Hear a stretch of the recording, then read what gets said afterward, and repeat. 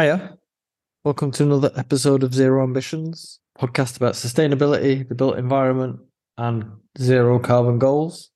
This week, we're back with friend of the show, Lloyd Alter, who joined us after a research trip and drinking holiday to the UK.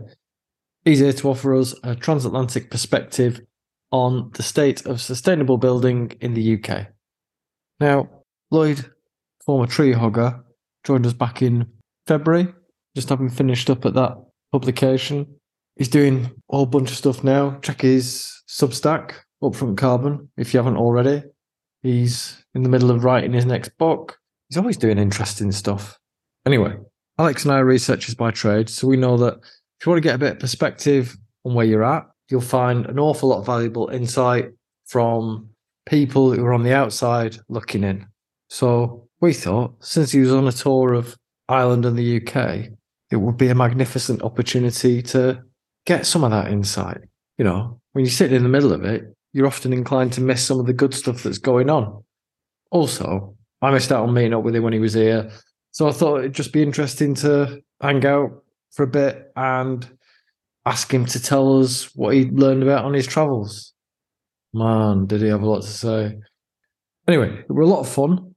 Lloyd gave us his thoughts on wood, all the inspiring projects he visited, the people he met, cycling in Dublin and London, ventilation, air quality, humidity, all sorts. It was really good. So, rather than listen to me banging on about it, I'll let you listen. Just one or two little notes. Lloyd, when he says Hereford, he means Hereford. And we cut a chunk of stuff out about food that we stuck in at the end. Okay, here you go. Enjoy.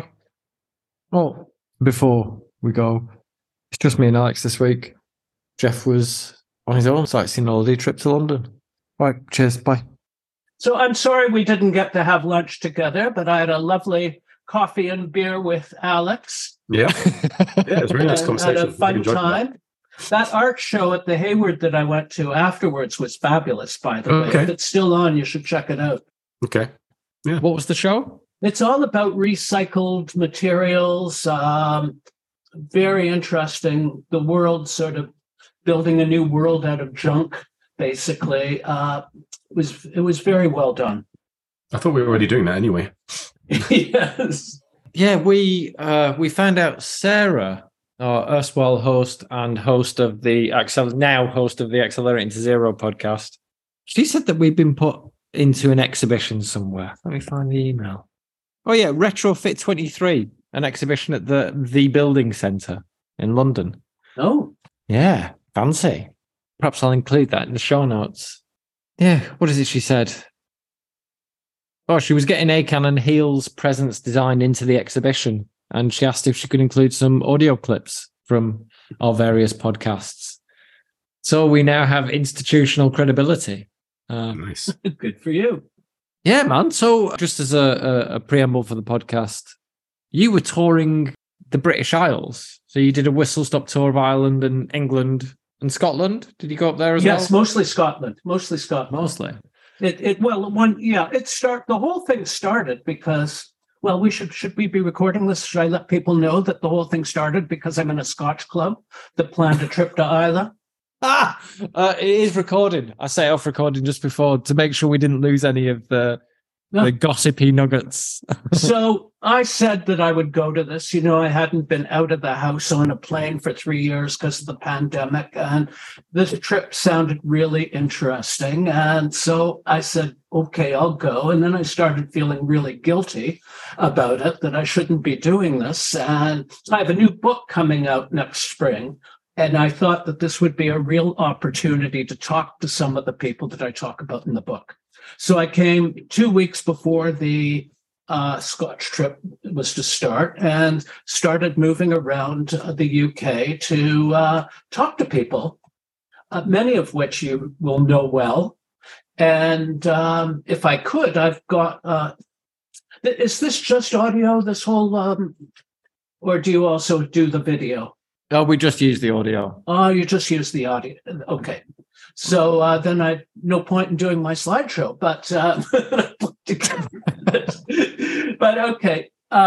basically, I started in Ireland because I wanted to meet Jeff in person.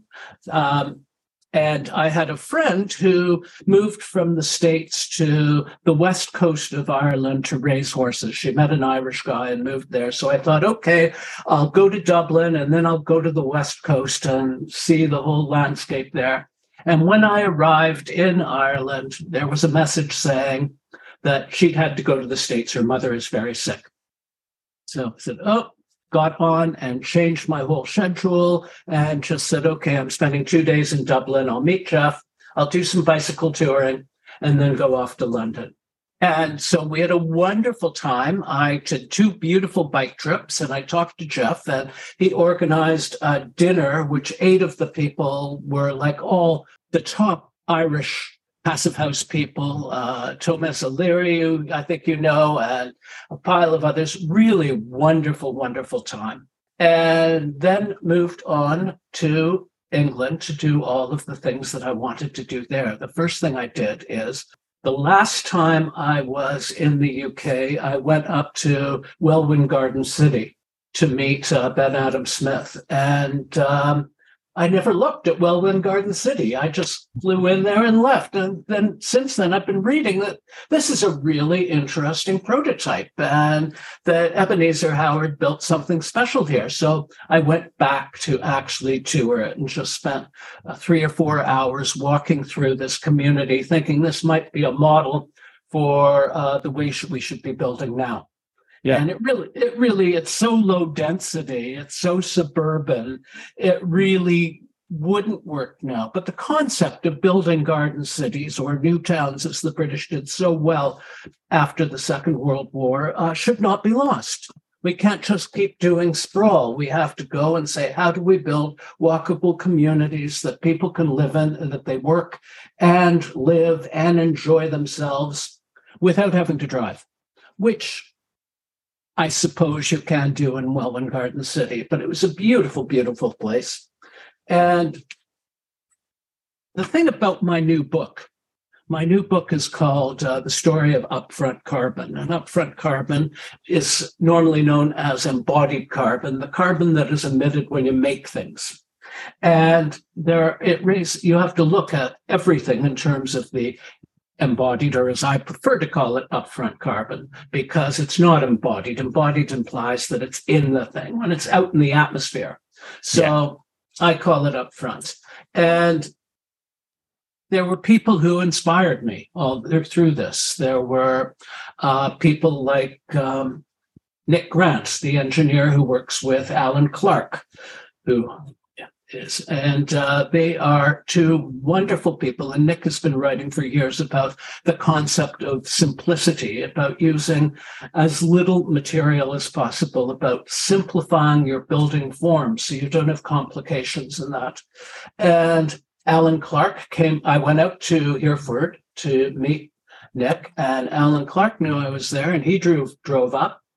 And it turned out we were there for the day of a soapbox derby that a bunch of these Passive House people had got together and used the pandemic to build a soapbox that George McKerchick would drive, and they would race this soapbox. And I arrived on the day of a soapbox derby run in Nick's town. So it was a lot of fun, but got to talk to both Nick and Alan about these concepts of simplicity. For instance, I was completely blown away by their discussion of the archives that they had both become specialists in, that they built in 2015, this first archive in Hereford, where normally archives are complicated buildings with complicated ventilation systems that heat and cool and humidify and dehumidify to keep everything the same temperature and humidity. They looked at all of this and they had an insight that there's a huge amount of mass in all the paper that's in these. And this mass of paper holds moisture and it holds temperature because it's just vast.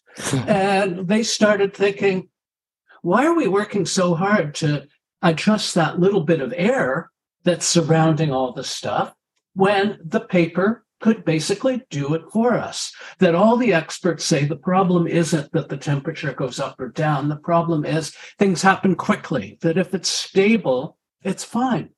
And so they said to the Hereford people, we're going to just not do the air conditioning and ventilation and dehumidification and humidification system. We're just going to build a really tight passive house box that doesn't leak, that doesn't absorb a lot of heat, that doesn't give it up, and let the paper do the work.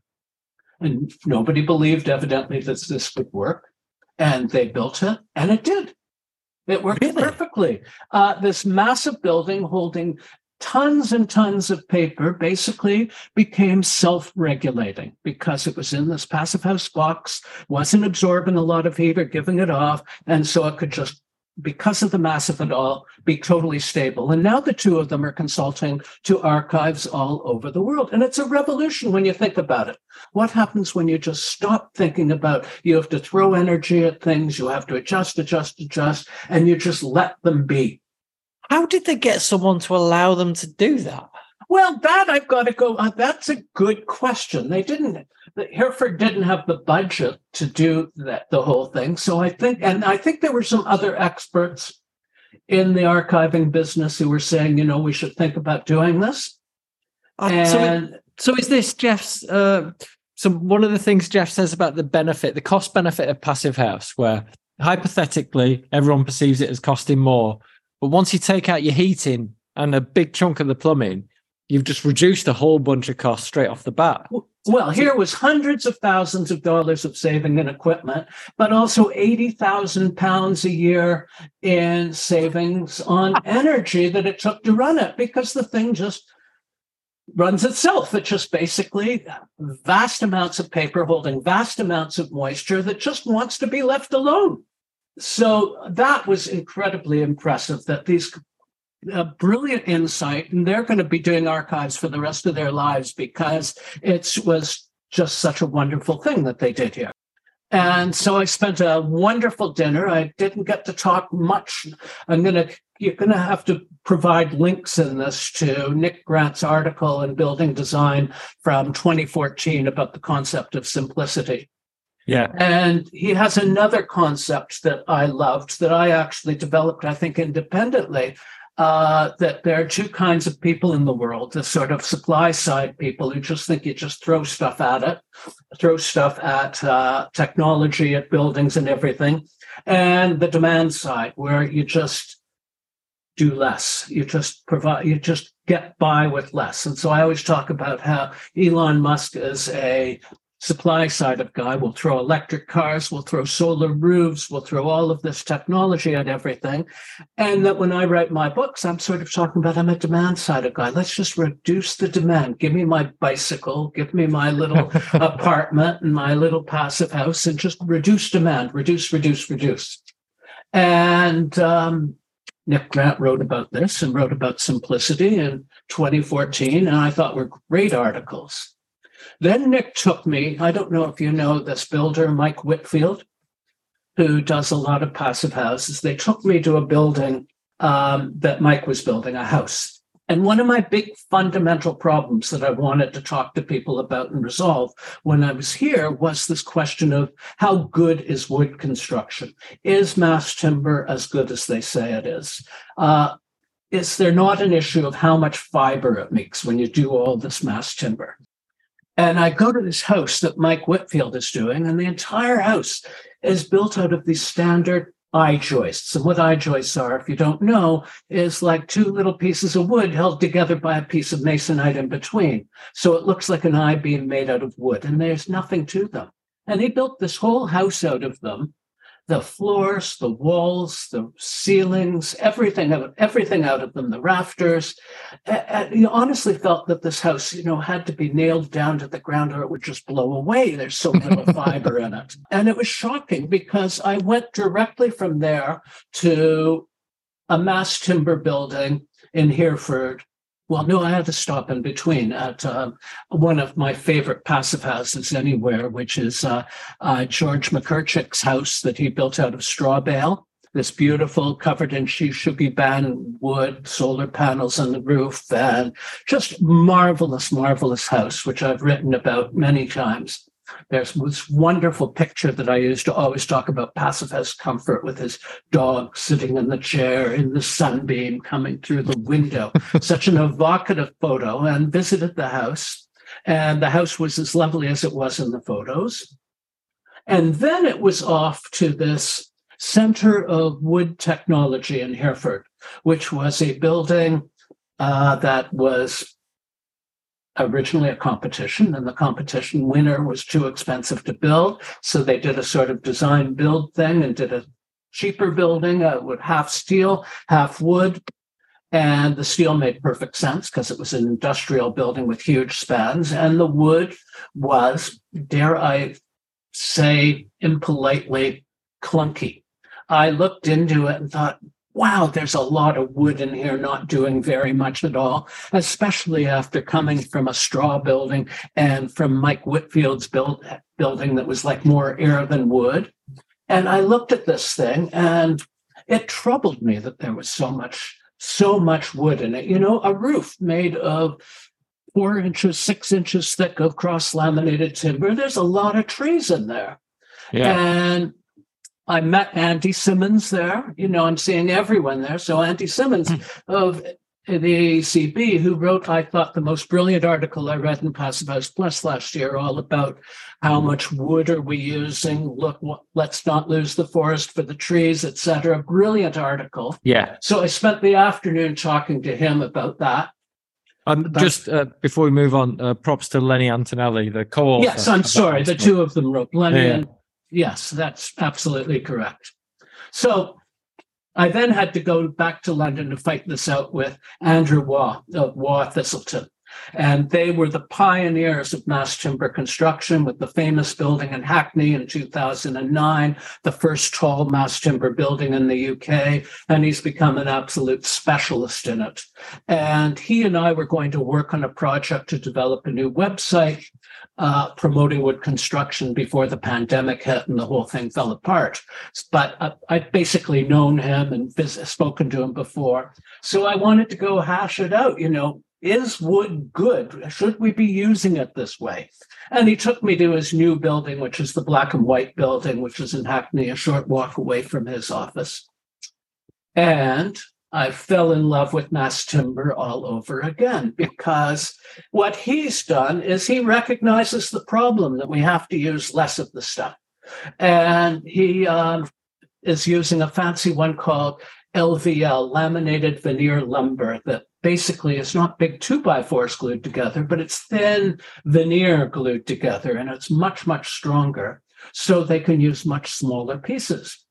And when you look at this building, it's light and it's airy and it's not clunky at all. And the wood is used really carefully. And he tells me that they're using 40% less wood per square meter than they did when they started. And that they're constantly refining it and they're constantly making the engineering better. And so they're being able to reduce the amount of wood. Now, this is the issue of wood and how good it is always something that I've been arguing about. Like, should we be using wood this way? And the consensus is absolutely yes. Every time you don't, if you're not using trees, then you're mining it. You're mining for concrete. You're making concrete, or you're mining for steel. So that substituting wood for steel is always going to be an environmental win. I had trouble when you could also use lightweight framing. Like when I look at what Mike Whitfield's doing in that house, you look at it and you know it makes no sense to use mass timber in a house. But in a building, in a 6-story building like the black and white building, it makes total sense. And, you know, they will calculate, look at all the carbon savings by measuring all the carbon they saved by not building out of steel. And I always thought this was a ridiculous way to look at it. It's like saying, oh, on my diet to lose weight, I can count the chocolate cake I didn't eat. You know, you just should, you don't do that. You just count what you eat, not the chocolate cake you didn't. So, well, there's something in thinking about it in operational terms. Like with the black and white building, the design in terms of reducing the need for air conditioning. Yes. And they were very good on limiting the amount of glass. And the most important thing they did was shading. This is the thing that everybody has forgotten about, is that you want to keep the heat out before it gets in there in the first place. In much of Europe, every house has rolled down shadings in their windows on the outside or shutters on the outside. You go to, when I was in Milan, I saw every house, they would be open all night to get the fresh air, and then they close the shutters in the daytime. I've seen rolling shutters in English houses and Scottish houses, but not many. No. Well, I think, see, this is why I wanted to get you on for this episode, to get the outsider's perspective. Because it's not like we've got Candide as a fish out of water. You know, you're just in a different set of water, and you're coming with a very particular, I was going to say set of skills, but I'm making you sound like Liam Neeson. No, that you've got a lot of experience in the sector. I think what you've highlighted there is something very true, that we just don't think about heat in those terms because you haven't had to. We are so unused to it. Yeah. Yes. And so our biggest problems are going to be keeping the heat out. This is something that I don't think they faced in the British Isles very much. No. Yeah, you're right about coming with a different perspective. I mean, this is not a discussion about bicycles, but I'm very much involved in sort of promoting bicycles and urban design around bicycles and making places safe for bicycles. And I never ride a bike when I'm in the UK because I'm scared to death I'm going to look the wrong way and get squished because I've spent my life on the other side of the road. But in Ireland, I signed up for 2 bike tours knowing I'd be behind a guide so I could just follow the guide and I'm not going to look the wrong way and get killed. And I was appalled at how bad the bike infrastructure was in Dublin. I felt like I was taking my life in my hands going on a bike lane that should have been right by the river, but was on the wrong side of the road, which put you in the death stroke with buses and everything else. And then another one that was separated with flexi posts, which are not safe at all. Not going to take a 4-year-old on a bike when I'm separated by the road by a stupid flexi post. And everybody I talked to in Dublin said, "Oh, but our bike infrastructure is so much better than it used to be. We've made such tremendous progress." And I'm thinking, really? You call this progress? So you're right. Sometimes it takes an outsider to look at it. But they were shocked that I was so terrified of their bike infrastructure that they thought was so good. I'm the same. I've never dared to cycle in London at all. Alex, he's very proficient. But I think it's quite telling, Alex, that when you say, "Oh, no, it's fine," you just have to learn the routes you need to take. Yes. Well, that's true. That's absolutely true everywhere. And that's true in Toronto where I cycle. So I had long discussions about wood with Andrew Waugh and how they're perfectly aware of the need to use less and the need to stop using concrete. He had a parking garage for bikes in this building, but in the lower level. And he said the amount of concrete that went into building this bike parking garage meant that every bike had to be ridden for 110 years for it to justify the amount of concrete. And he said, we just have to stop building underground, stop building with concrete because of the immense carbon footprint of concrete, which is interesting because I've never heard anybody trash a bike garage before. This is something that I usually love. Yeah. And the final 2 people I met in London, which are not probably well known in the passive house world, were an engineer named Will Arnold, who writes for the Institution for Structural Engineers. And he's just done a hierarchy of design, which basically comes down to use less stuff. Those 3 words. It starts with build nothing, build less, build clever, build efficiently, but ultimately that everything that we design has to be done with using less stuff. And so I wanted to meet him. Alex, you know him? We interviewed Charlie Luxton a few episodes back, and his main point, which was the name of the episode, is architects need to learn how to build less buildings. They don't need to solve every problem with a building. And so I think you're absolutely right. It's that approach of thinking how to do less rather than trying to always say, well, the easy solution is just build a thing and make it happen. But it's such a challenging thing. You have to think differently, I think. That's a big problem, isn't it? Oh, you do have to think differently. Also around this breakfast table with Will Arnold was another architect in London, Kelly Alvarez Duran, who recently did a slideshow. And I'll just read off one of his final slides, that with all of our buildings, we have to have less parking, less glass, less petrochemicals, less demolition, less metal, less floor area per person, less extractive, less emissive, less weight. So this is becoming now consideration that we all have. And Kelly Alvarez Duran is controversial in passive house circles because he did a study, for instance, where he said, okay, a triple glazed window has 50% more glass. It has probably 30% more frame. It has 100% more spacing.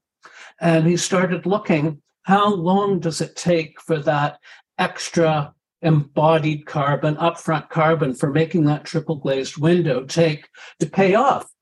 And he found that in a lot of places, it takes a very long time. And this does not go down well in the passive house world, where someone is saying, let's trade off the extra material going into the triple glazed window versus just doing a double glazed windows, to which I answer, well, just put in less window and balance it out. Make it triple glazed, but they don't need to be so big.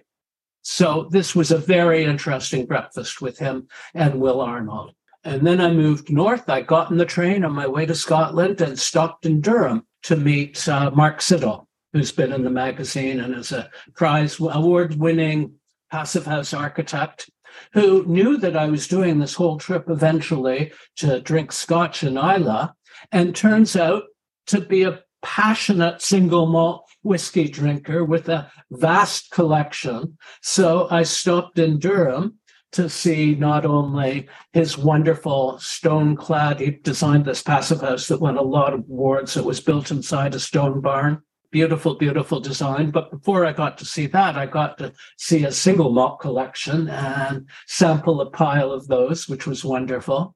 Then looked at this passive house, which was glorious. This lovely couple who have this big farm. They gave part of it away for a community garden and built this whole passive house inside the 2-foot thick walls of this stone barn. I believe it's been covered in Passive House Plus a number of times. I think so, yeah. And then I got back on the train, kept going to Glasgow, got in the cars and drove out to Islay. And I don't remember anything after that. No, I had a lovely time. The roads, I don't know. The roads in Scotland, when you come from Canada where roads have shoulders and lanes are wide, and you come up here where there are no shoulders and where the lanes don't seem, if there are lanes, to be any wider than the car itself. And everybody's just bombing along. It's amazing. I was scared to death in cars up there. I can believe. I mean, this is the difference. It's like cycling. You have to get used to these things. I say as someone who doesn't drive. I had a wonderful trip. I came away with one of the main things I wanted to know is like, how good is wood? How much carbon is really stored in it? Is it the best way to build? I think I came home more confused about wood than I was when I left.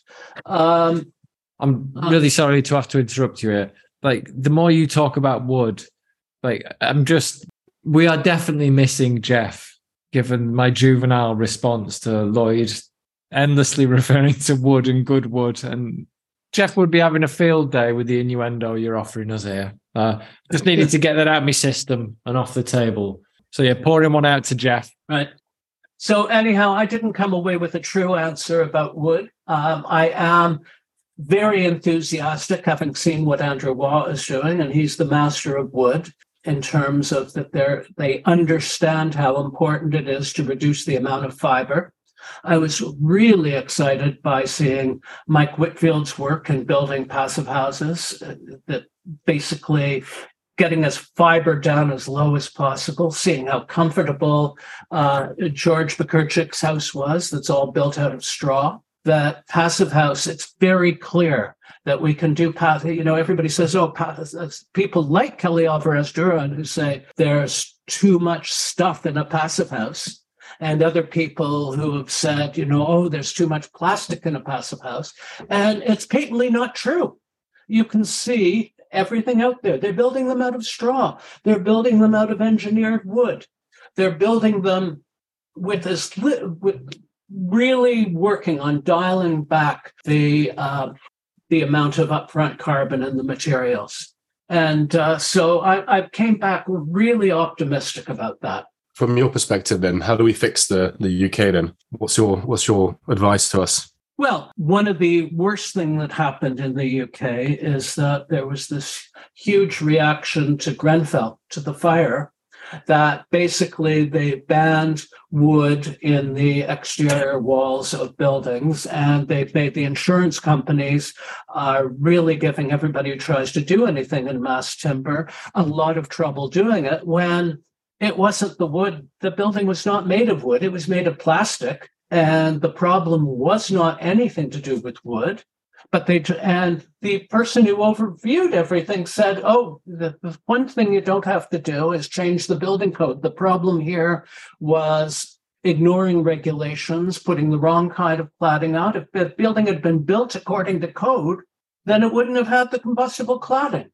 But everybody just turned their head. So they're just blaming all the wrong people.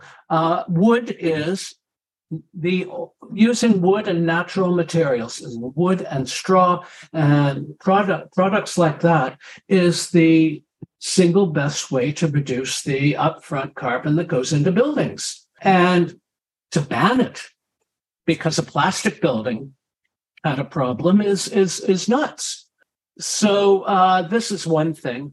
The really encouraging lesson to see was that there is an understanding, including in the passive house community, of the importance of reducing the upfront carbon, of using and reducing for the people in wood, like Antonelli and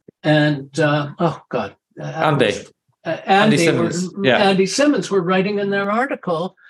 They were stressing we've got to use our forests properly. We have to use as little fiber as possible. And I think everything's coming together nicely. We've got the concept of simplicity that Nick Grant was talking about. I don't know if you know Bronwyn Berry, the American Passive House.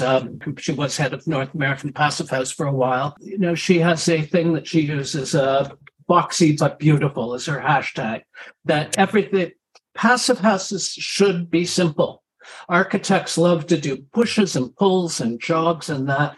And you're getting a new aesthetic, I think, now that's coming out of the passive house community of simpler buildings that are done with nice proportions and nicely proportioned windows to get away from this jog here and push here and bump there that so much of architecture was. Yeah. So I think it's transforming. Like architecture, certainly in this country, there's often been driven by consumption in terms of money. Yes. Like, how much can we spend? How do we spend it? Or how little do we have? How do we get away with not spending it? Or they want to spend it in stuff you can see. This is the problem with passive houses, that you've heard of conspicuous consumption. People spend money on the granite counters and in the fancy car parking. The problem with passive houses, it's inconspicuous consumption that you don't see it. There was a study done a few years ago and it was conspicuous. They were doing conspicuous conservation. This one group of people, one family wanted to put the solar panels on the street side of their house, even though it was the sun didn't hit them, because they wanted people to know that they had solar panels. And if they put them on the south-facing side of the house in the back, nobody could see them. And so, so that was conspicuous conservation. Or that silly building in London with the fake propellers up at the top, the Strata Tower, the Philoshape building. And this is conspicuous conservation. Whereas passive house is inconspicuous. Nobody sees it. Nobody knows about it. And that's what I like about the fact that there is a new aesthetic of simplicity that is developing among passive house architects, that you now can tell, hey, that's a passive house. It's a simple, elegant, nicely proportioned form without bumps, without. Do you know why those turbines are not working on the strata building? They don't work. No, they don't run. Do you know why? Because turbines on buildings rarely work. They almost never work. In that building, they actually asked the architect to put motors on it so it would look like they were spinning. And the architect said, no, I'm not putting motors on the thing. But they were never going to work, and they knew it right from the beginning. What is your reason why they don't work? Well, did you hear another story? Well, I heard another story. So it's really interesting you're saying that, because I heard that apparently the people living in the nice luxury flats just below complained of the noise, the humming noise. So they had them stopped because the owners didn't want that noise to bother them. That wouldn't surprise me, but I don't think they ever turned anyway, just because of the problems with building integrated wind turbines have been proven to be a flop, just because they may not be pointing the right way and there's so much other wind running around them. But those that was known right from the beginning would never work. Yeah, that's interesting. I think what's interesting in what you're talking about here with Passive House is something that, and I don't want this just to become the Passive House podcast, is that like Jeff promoted Passive House way back when. And one of the positive aspects of it is that it's material agnostic. Like it just wanted to get the job done to make it Passive House. And it takes time for things to evolve, like for strategies to be developed, for alternative methods to be tried, tested, to get you to a point where you can build a Passive House out of straw bale comfortably. What I find really interesting, and this is where I'm beginning to see some future for Passive House, because, it has been very much a sidetrack for zealots, as I like to mockingly refer to Jeff. We're seeing people investigating it properly in social housing, in terms of like the local governments and housing associations. And with what you're describing there, like the multiple methods, the tried and tested, what are now tried and tested solutions. And with this, we've just come off a call immediately before this with a local authority. And like we're talking to people within the industry who are actually trying to find ways to incorporate these, what are now old ideas, into what is standard working practice. Like, they're mature technologies. And there's a plurality in how something like Passive House can be achieved. That means that once people stop being scared of having to spend so much more money, they're going to be able to get in on it. I have to interrupt. You're going to have to edit this out, but I have dog problems. A dog is turning over my wastebasket and trying to eat all my garbage. 1 second. Just while Lloyd attends to the dog in his bin, when I talk about the fear about how much more Passive House costs, as we've discussed before, when we spoke with Dr. Shane Coakley, it don't cost more. The methods and strategies of Passive House, they can be produced at the same cost as traditional building. It just needs the expertise to be deployed. It just needs folk to learn how to do it. Anyway, I think he's got the dog out now. There we go. We have this Cavalier King Charles Spaniels are not normally very smart dogs. And we have one that's not very smart. My daughter, who lives upstairs, has one that is like a genius, can get into everything, get into so much trouble, can push chairs around to climb on tables. Unbelievable. Anyhow, that's who that was. Anyhow, to get back to the subject, you raised a very interesting point about it being material agnostic Passive House. I always disagreed with this and got into fights.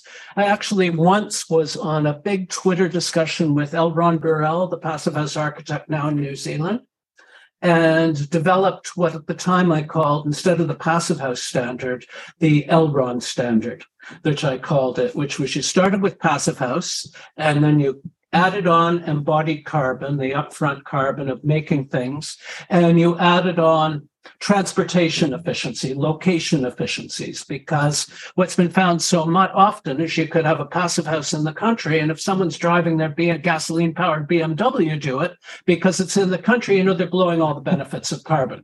Yeah. So you had to include upfront carbon and transportation carbon in your equation. And that was going to be the Elron standard. And Dr. Feist, the co-founder of Passive House, said, no, we should just care about energy. This was 5 years ago. You look now, and they're talking very clearly about embodied carbon, upfront carbon, and a lot of passive house architects have caught on to this. And the old story of them having to sit on 2 feet of styrofoam, it's gone. It was never absolutely true, but they're not doing it anymore. I mean, sitting on 2 feet of styrofoam isn't necessarily a bad thing either. It's a long-lasting inert material. Like, there are positives involved in that. But what it was in the early versions of the PHP software, as I understand it, if they were deficient somewhere out here, then they would just dial up the foam under the floor to make it all work. And so that you were sometimes getting ridiculous amounts of insulation. And that evidently doesn't happen anymore. But at the time, you would see rafts of it. Well, this is it.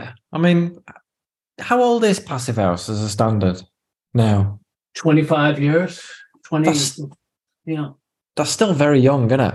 Yes. I thought it was older than that. I always assumed it was sort of 70s. Well, maybe a little older. Dr. Feist's house did a 25-year review. You're right. It's probably 28, 29 now.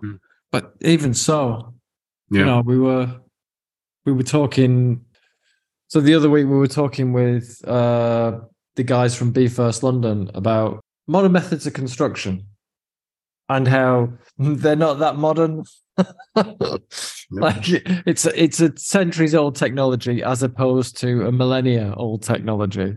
Well, and the problem is we see so often in so many buildings built just after post-war, and that when everybody said, oh, we can do it this way, we can do this way, can do this, so many of them are falling apart. When they first said in the oil crisis, 1973 crisis, oh, we have to tighten up buildings, we have to reduce ventilation levels, and we have to reduce heat loss, but they didn't understand humidity. I worked, the first building I worked on for the first office I worked at after graduating in architecture school in the early 70s, they were doing a big courthouse north of Toronto. And the energy rules came out and said, you've got to tighten this up. You've got to put solar panels on the roofs. And everybody said, okay, we'll do all this. And what happened, a courthouse gets thousands of people in it, and people put out a lot of humidity, and they didn't calculate it right. And this whole courthouse became so moldy so quickly that they had to move out into portables. They had to set up portables around it because the judges wouldn't go in. And 5 years ago, they demolished the whole thing because it couldn't be saved. We didn't understand a lot of the technologies. And Passive House understands moisture. That's why there's the HRVs and the ERVs, and they're such a critical part of it. Oh, right. That's a magnificent segue. Sorry, I'll let you finish. So this is the thing. It's taken 50 years since the oil crisis when people started worrying about insulation and vapor sealing and all of that. And people are still screwing it up, which is why we still have new buildings with mold in them. So that's a magnificent segue. Thank you, Lloyd. One of the things I wanted to ask you about was, all right, so one of the things we've spoken about, it was one of your newsletter articles. Oh, it was the Windows article. That was it. Where you were bemoaning the fact that with every retrofit, you've recounted this personally, everyone reaches for Windows first without thinking about airtightness. Right. However, in the UK, our buildings are so poorly built so frequently that if you were to impose a regime of airtightness, oh, Jesus. All of a sudden, because there's no ventilation, because the lack of airtightness is the ventilation system of the building stock. Yes. That is just not a viable strategy. I was chatting about this with Andy from Green Building Store. He was mockingly but affectionately referring to the ventilation properties of ill-fitted skirting boards, never mind the loose windows and door frames. Yes, it's a huge problem. You can't tighten up the building, especially the relatively small buildings, houses that they are in the UK. You can't tighten them up without having a proper ventilation strategy. And it seems that nobody thinks of that. Yeah. Well, it's too complicated. I think that's the problem. Is it complicated though? Is it? It isn't complicated. They just, you seal it up and you put in an HRV and you connect the HRV to a humidistat and you're there. Yeah. All right. So part of the complication is folk in this country don't understand ventilation or humidity. Right. It's something we've never had to think about because we have poorly fitted buildings which lack air tightness and cheap fuel to mitigate the concerns. You actually sell windows with trickle vents. You just sell windows that are designed to leak with uncontrolled ventilation. I think, how crazy is this? Yeah, and they're still there. Yeah. Oh man, and it's got worse as well. Like the vents got bigger. The trickle vents got bigger according to government regs recently. So this is why I was talking to Andy. Like we're looking at windows, triple glaze, top drawer, passive house, standard windows. I mean, passive house is irrelevant. Triple glazed windows, beautiful quality work. But by regulation, if you don't have a ventilation system put in, according to the building standards, they have to be fitted with trickle vents, which then creates a break in the bloody system. Well, you might as well just have a plastic sheet. Forget the triple glazed windows. I mean, you're just throwing everything away that you just paid for by putting in the trickle vent. Oh man, Jesus! It is an absolutely crackers approach. A house is a system. This is the thing. The thing that got me so upset with energy conservation in Canada was the government say, we'll give you money. And the window salesman would just come around like flies. They just descend on you and say, we'll sell you new windows. And people would say, great, that'll solve my problems. Of course it didn't. You have to look at the whole house as a system. And what the Canadian government did this time around, when they said, okay, we're going to give every house up to $10,000 to improve your energy efficiency, is they didn't leave it to the people. They said, first, we'll give you $2,000 to have an assessment done. The assessment will include a blower door. The guy will give you a list. This is the stuff we will pay for in this order. So you couldn't come in, if you wanted the government money, you couldn't come in and say, oh, I just want new windows, or I just want this. You had to say, first, you're going to do air sealing. Then you're going to replace this leaky door here. Then you're going to put insulation in your attic. And the people are saying, what about windows? And the assessors are saying, there's not a problem with your windows. They can just be sealed. Yeah. The problem we've got in this country is an unwillingness to impose those sorts of conditions, to tell people what to do in their own home. The rank aphorism that an Englishman's home is his castle, which is applied throughout the British Isles to all sorts of detriment. So you'll let them take government money to put in a new gas boiler. I mean, it's like stupid. Yeah. It is properly stupid. But yeah, there's no strategic thinking about how to mitigate the obvious problems. I mean, I'm still struggling with trying to work out how to ventilate a building properly. Open the windows. Well, which is fine in the summer. No, just do it all and the time. It depends where you live. In much of London, the outdoor air quality is so awful. Opening the windows is toxic. I mean, if you're sitting on some high street with all the cars and trucks going by, you go up and look at the level of we never used to care about particulates. Nobody talked about particulates because we were burning coal and everybody smoked. And so we just were living in a miasma and a fog of particulates. And now that we understand how bad PM 2.5 particulates are, you don't want to open a window. Yeah. You want to have a filter system. Yeah, I would love to have that now. Now that I know about it and realize that all the problems I had when I was younger with asthma could have been completely removed if I'd had if the house had had a nicely ventilated, filtered air supply, it would have been fantastic. Yeah. And these are the particulate issue, that the fact that this was so ignored, it's still ignored. There is no legal regulation for indoor particulates. Everybody's still buying gas stoves. I find it mind-boggling that this issue isn't top of mind, but it isn't. I think for the moment, if people are still going to say, but cooking with my gas stove is so much better, the quality of the food is better, we're going to have a problem. It comes back to what you said about people investing in their marble countertops rather than on the fabric of the building. We're competing against perceived comfort or convenience that people want, and we haven't taught people to understand that actually the real comfort and the quality of life will come from well designed and insulated buildings that actually create that level of comfort that we should be having. Yeah, but you are considering a very narrow segment in that. No, everyone aspires to have them. You may not be able to afford it, that's true, but everyone aspires to it, and you will still end up having your faux marble worktop if you want to. I mean, I'm making a massive overstatement here, but everyone aspires to nice stuff.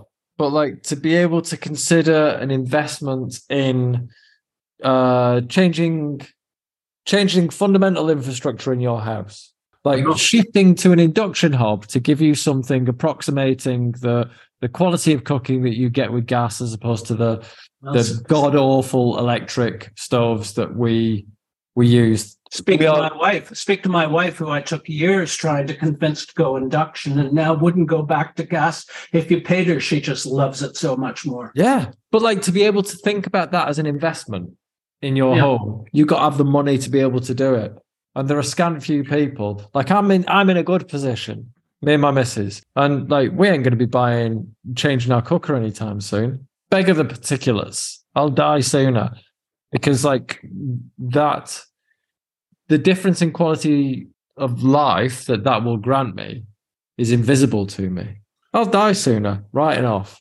No, okay, but I think you're right. I mean, there's so much you can argue, especially in the sort of the retrofit space, if you like. But when we're building new buildings, why isn't everything not already being built to, let's say, close to passive house standard, like what the Scottish are trying to do? And I know there's a few answers to that, but it's still a valid question. We should be asking ourselves, why is this not happening already? We know the solutions, we know it needs to be done, we know it's better, but actually, if you go and talk to the majority of the public, they'd be looking at you as if you were mad talking about this, because they've never even heard about it. And if you look at the governments, what are they doing? They're promoting hydrogen, because all of the gas companies and the energy companies see hydrogen as a way of saving their butts and continuing their business, because they'll have something to pipe. And it's a total fantasy. It's a mirage. And yet they're now selling hydrogen-ready gas boilers, and people are buying this stuff, and the government's promoting it. And it's just ridiculous. Yeah, it's absolutely absurd. And it is also being, like, this absurdity is being fueled by the grant system as well. Oh, in fact, I'll not carry on getting down that track. I'd have to reveal something and can't, and blah, blah, blah. Man, it's all bonkers. So we don't have an answer for air tightness then. We just need to try and do better somehow. I think that's... Controlled ventilation is not just a matter of passive house saving energy and preventing mold. It's a serious issue of our personal health. It's because it's not just dealing with the humidity. Again, it's dealing with the other pollutants that are in the air, in particular the particulates. And we have to start forgetting this idea that a house has to breathe and that we bring in all this outside air uncontrolled through open windows or trickle vents. We have to have controlled air. We have to treat our houses as an isolated, separate thing, because the air outside, especially in wildfire season, the amount of particulates that people who, smoke. When you're smelling smoke, you're smelling pure particulates. That's what it is. And people are living, and the levels are way higher than should be safely allowed in a house. And there have been studies in California that show that in wildfire country, you want to be in a passive house, that filtration system dramatically reduces the amount of smoke that gets into the house. And these are things that we have to start thinking about. We still have diesels and everything, and people, where do they build all the apartments on the high streets? What are people living in? They're living in this pall of smoke from cars and trucks. We moved to a busy road, quite a busy road last year.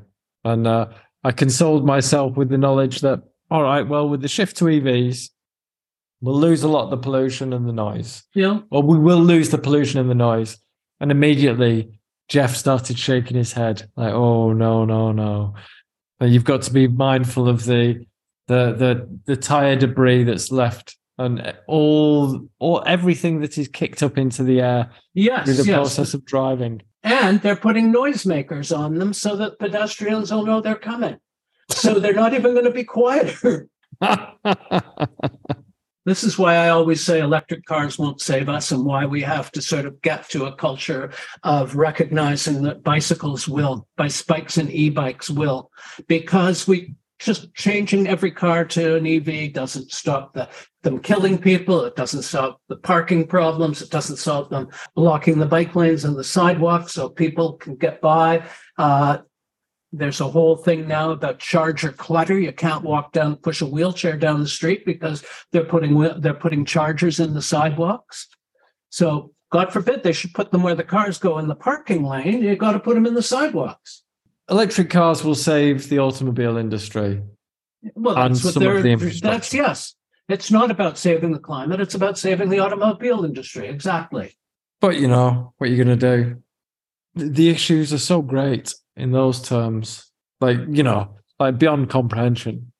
It's far greater than me being minded about particulates and gas in my kitchen. Right. Well, next week I'm being forced to do a little experiment. I had no trouble at all, even though everybody was complaining about the British train system. The train system worked very well for me when I went.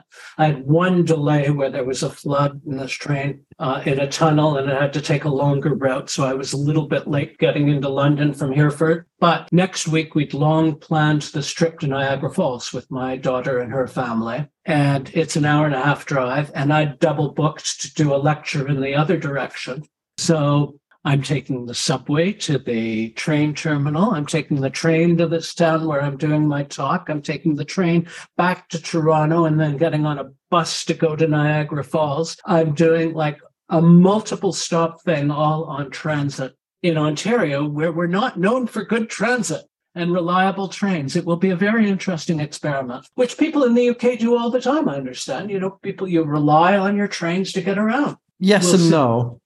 I mean, less so because of this parlous state that they're in at the moment. But that's down to economic issues and the government. When, like, I got a train up. Oh man! In fact, I'll cut all this bit. It's garbage. It's just me complaining about an awful journey I had.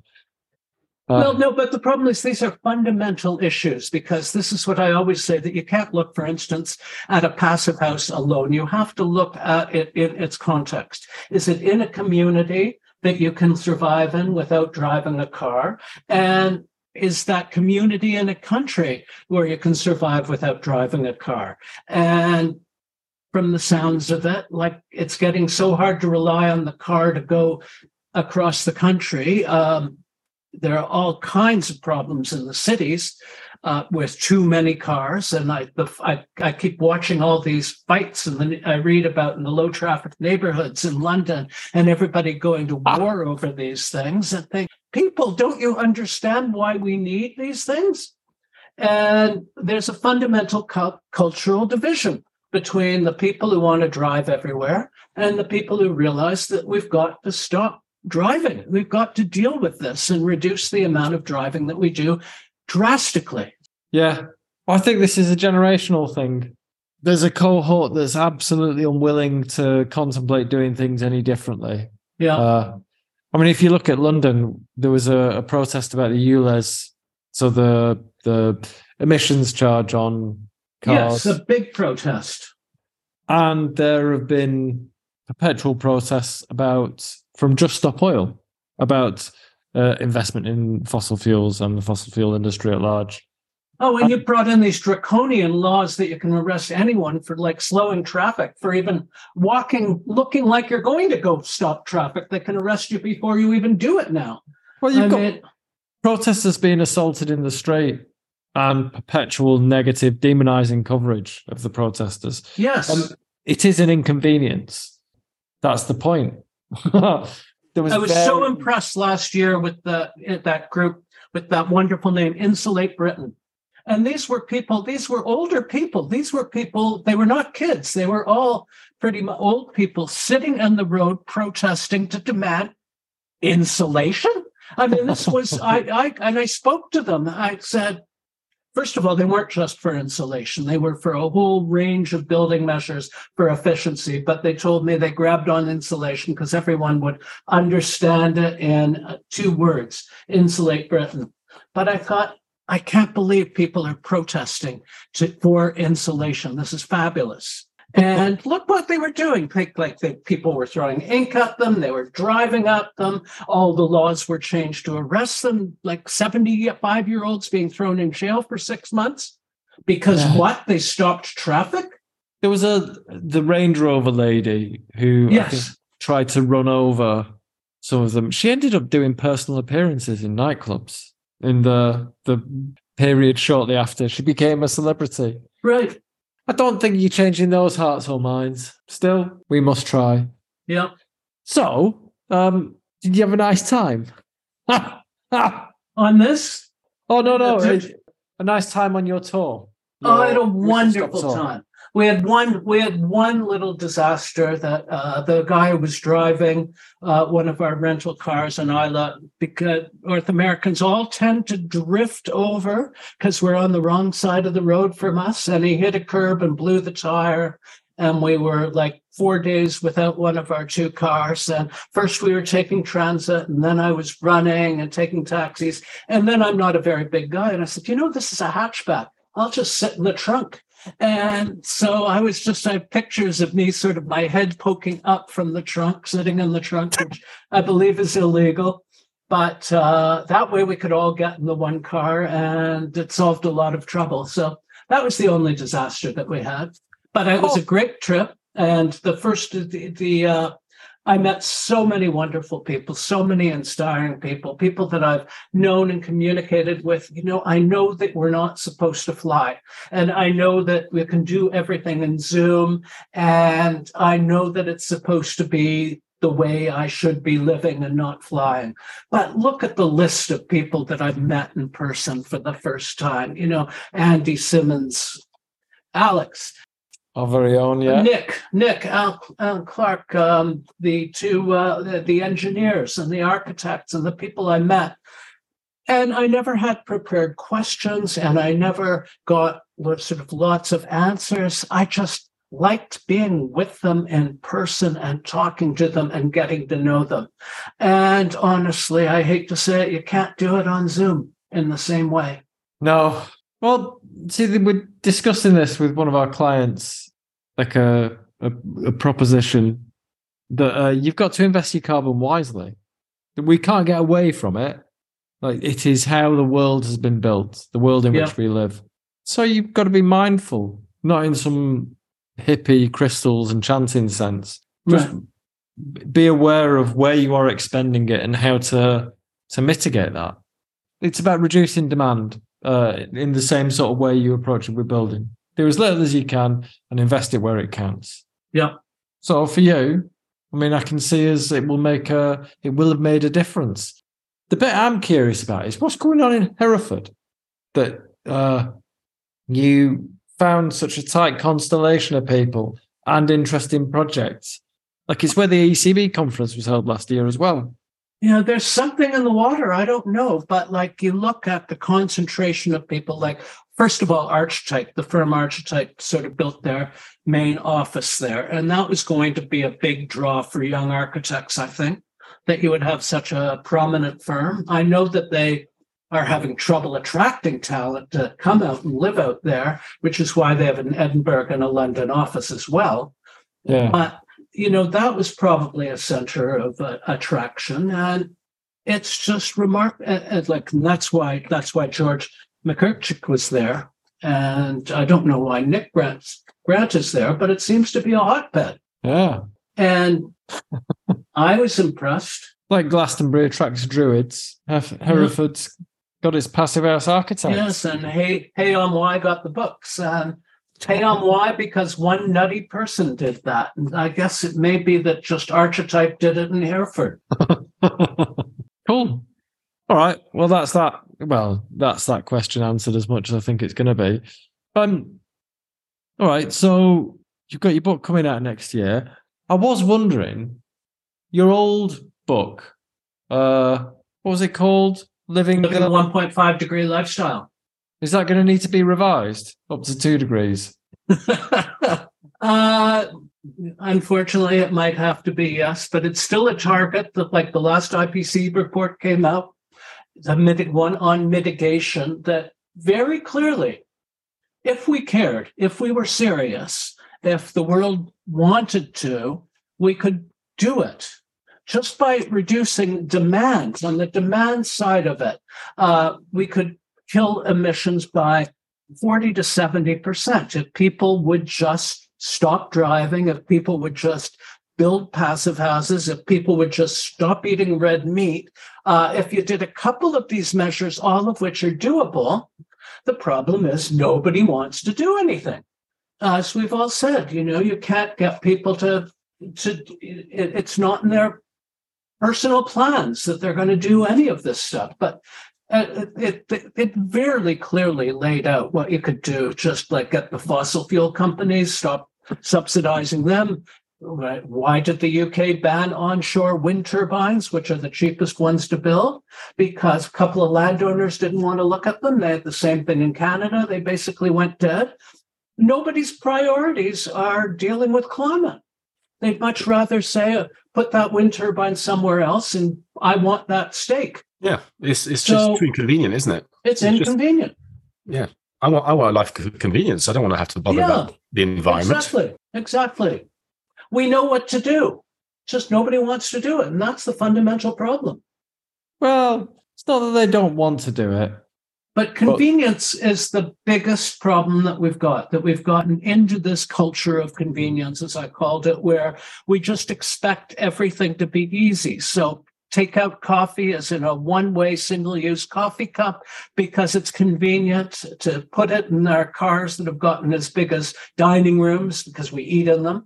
And all of this stuff that we do for convenience. Well, the convenience is a symptom. It's not a core driver. Convenience is a differentiator. So if you're in a system of overconsumption, the most convenient version of the thing that you are overconsuming is the one that's going to get your dollar. But that's the way that works. Like if you think about things in terms of convenience and service, that we are increasing the use to incredibly poor customer service in the things we consume. Convenience is not an issue in any of those. And the common ground between the two things is the system. Like it's all it is driving consumption. Like we could change consumption from red meat to soy, fungus and bugs. Yes. But there is not a will to do so. I was oh man, no, that's too obtuse a sidetrack. Right, we should probably wrap up now. I think it's really interesting getting that external perspective. And what I was hoping for was that you would, we're quite down on a lot of the stuff that's happening in this country. Rightly so. There's a lot of negativity. So you often need this sort of an external perspective to highlight what's positive, to be able to see what's good. And I'm not saying we don't have positive people on the podcast because we have a lot of positive people. Well, I sure was positive about everybody I met there. I mean, there's so many smart thinkers here. Yeah. I'm really tickled by that the archive project that you mentioned. Right. I really want to. We must look into that. Right. So we'll blag Lloyd to give us links to all the things he discussed in the show notes. Thank you for listening. I've really enjoyed this, Lloyd. Good. Yeah. Thank you for joining us. Yeah, it was fun. Wide-ranging. Oh man, standard. And we are working on another podcast series with Lloyd, which was what precipitated this conversation. So we will let you know more about that as it happens. But I think we should probably have one out next month, which will trail or something. And yeah, cheers for listening. Join all the same people. Join ACAN, join the ECB, join the IGBC. advertise or subscribe to Passive House Plus. Advertise if you're a business in that sector. It's not just about passive houses. It's all about decarbonisation, low energy, retrofit, all of these things. And talk to us if you're working in this space and you might need some help with regard to communications, marketing, websites, that sort of thing, or just user research. Increasingly, we're working with people to do that. Find out about their customers, what they think, how products are being used in order to be able to help develop products, develop their application in terms of finding new markets and market them better. Anyway, I'll stop bleating on about us. I'll just say goodbye. Cheers, Lloyd. Cheers, Alex. Cheers. Thanks. Thank you for this. It was fun. Yeah, it's a good conversation. Thank you. It's nice to chat again as well. Yes. Yeah. I'm looking forward to seeing what happens with Kate as well. I think that's going to be the start of something really interesting. I think so too. Well, I'll speak to you soon. Okay. See you later. See you Right, take later. care. Bye. See you, Alex. Bye. Bye. Just before we go, there was quite a long sidetrack where we started talking about food production and the food industry from towards the end, which I just cut out because, it wasn't about the built environment, but it was quite interesting. So I've stuck that after the outro music. So if you want to listen to it, hang around. If not, you can stop listening now. All right. Cheers. Oh, thing we didn't say is, if you got something out of this, you probably know someone else who will as well. So why not share it with them? And if you've already done that, thank you. Cheers. Bye. Thanks for listening.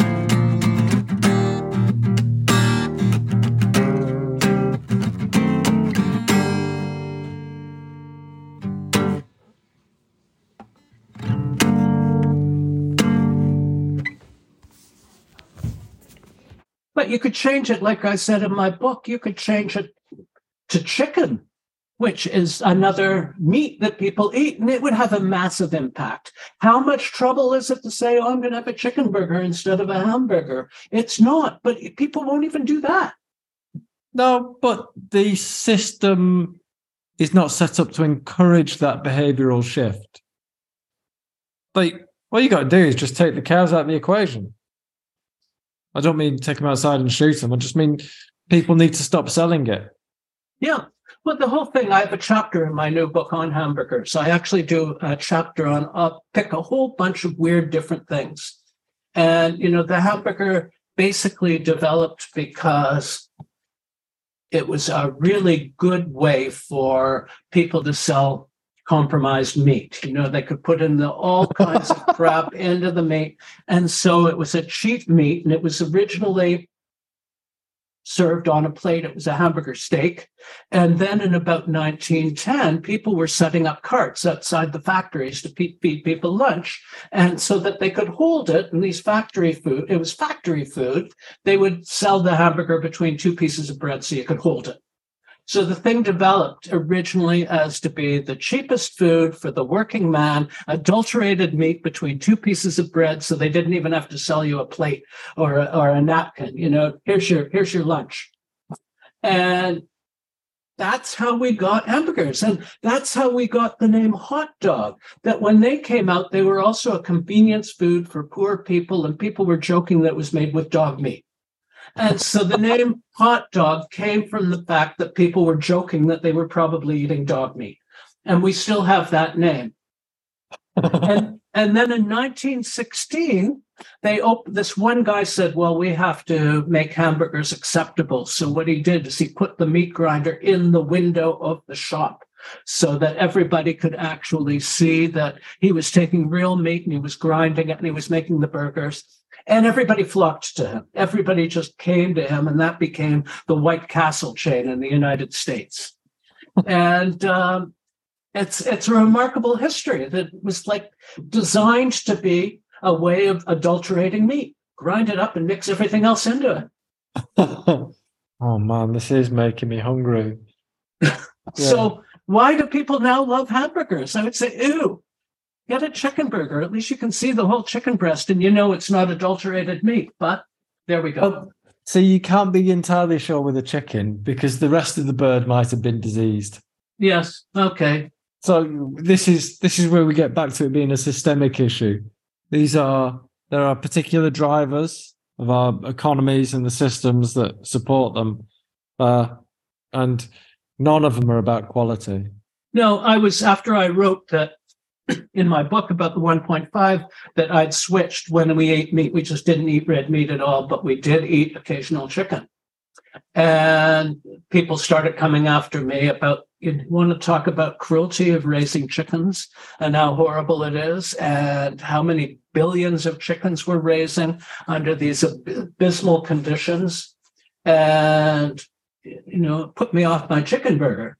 I think we kill more chickens as a species. Humanity kills more chickens a year than there are other kinds of bird alive. Oh, yes, absolutely. There are more, yes. Like by a massive amounts. That if you measured all the birds in the world, it would be like 95% chicken or some ridiculous statistic like that. Yeah. How do we solve a problem like that? Well, it's the same issue as it is in buildings and cars and everything. It is reduced demand. Think about what are alternatives that are lower carbon and make them taste delicious and market them to be delicious and have people realize reduced demand. The other thing also that happened when we got the takeout culture, it used to be when you went to have a cup of coffee, you sat down with a china cup with about 5 ounces of coffee in it. It was a small cup because you were sitting in a restaurant and they wanted to turn the table. They wouldn't give you a big cup because you'd stay there too long. And it was only when we went to the takeout system that there became this war to make them bigger and bigger and bigger and bigger. So now that you go in and you get like 20 ounces of coffee and you sip on it all day and your car has 12 cup holders. And we're just consuming so much more than we ever used to because they don't have to pay the real estate. And so they can make it as big as you want and get more money. Yeah. I can't remember if it was on the last podcast or a conversation we'd had where you described the shift in car design. So bigger and bigger cars, which has been led by America, was because the dining room, the cars became dining rooms. Yes. Not strictly a problem over here, or not strictly an issue over here, although we have. But your cars have gotten much, much bigger. Yeah. I even saw a few American pickup trucks when I was there. I was shocked. Absolutely crackers.